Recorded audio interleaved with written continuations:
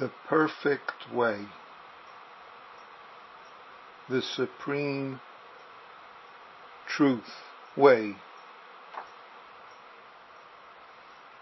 That's a description of our life. That's why it's called perfect, supreme, great.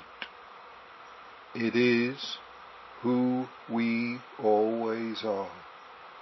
That's why it's perfect, because you can't help but be this awakened life,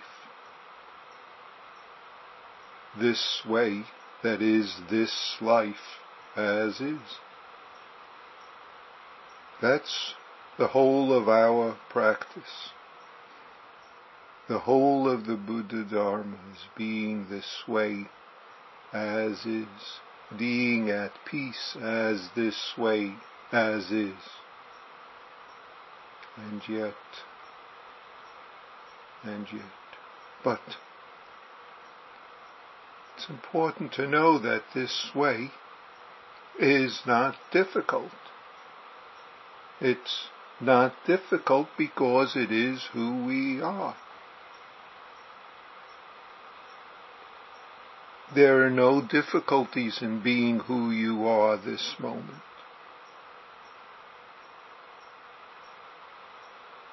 Except, the big except, except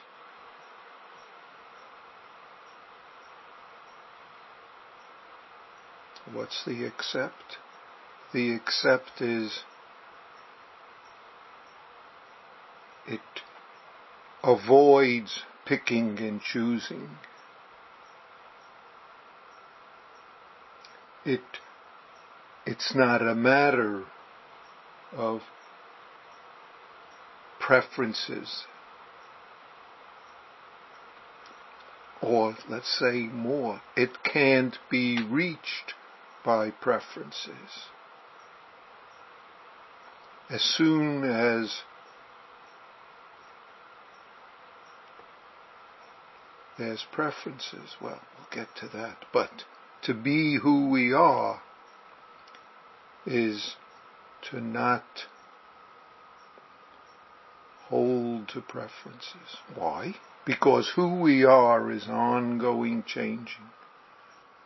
Who and what our life is, your life, my life, the life of the universe, is ongoing changing, is non-stop flowing, is impermanence.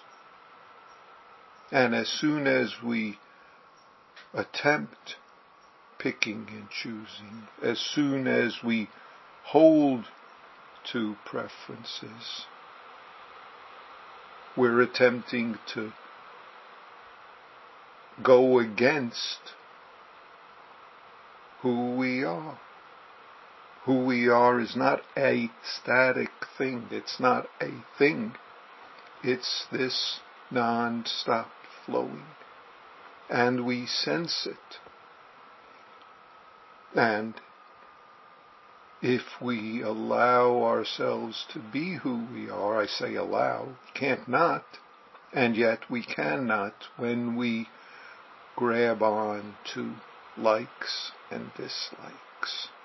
What happens then to the perfect way?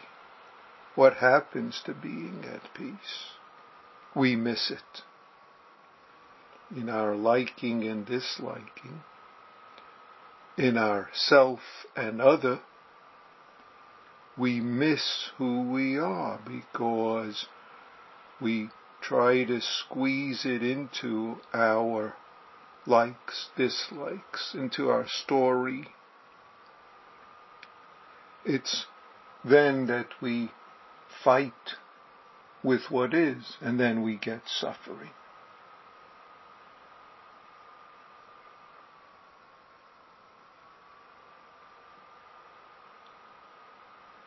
See, when we release hate and love, aversion and desire, greed and anger, if we say, different ways we can say the same thing. when we let go of those just arise as part of this flowing that we are. Then right there, it's all very clear. Then we thoroughly sense it, awaken to it, see it in all the clarity. See, that's what this verse of believing mind, or unbelieving in mind, Shin Shin Ming,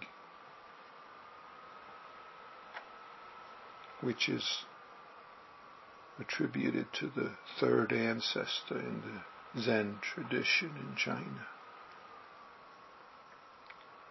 See, this perfect way is not difficult.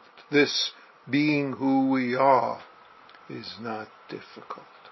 It's not difficult for you. Just don't hold, release the self-centered dream that you're caught and entangled, the thoughts and beliefs that you cut off your life into, our life into.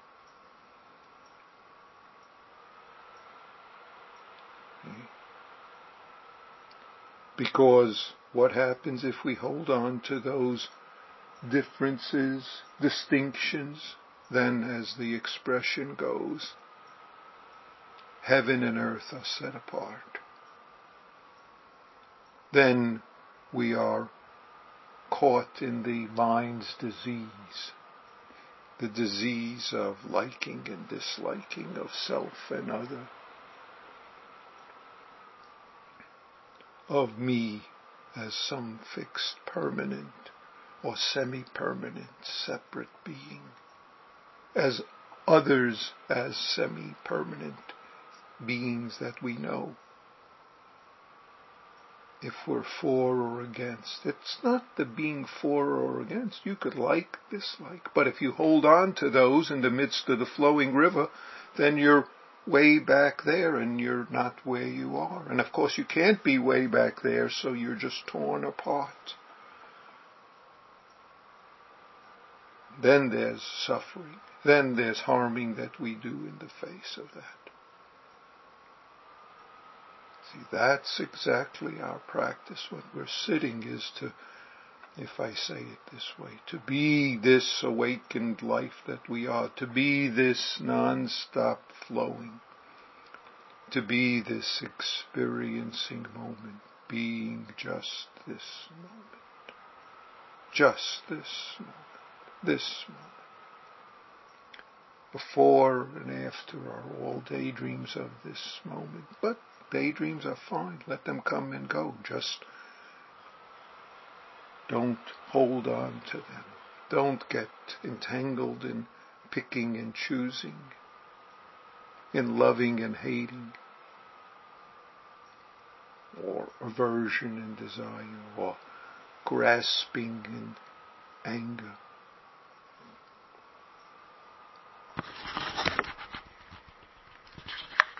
Okay. Do your practice. Be this perfect way you are. It's not practice, it's who you are. Just be this. Then peace and joy are your very life.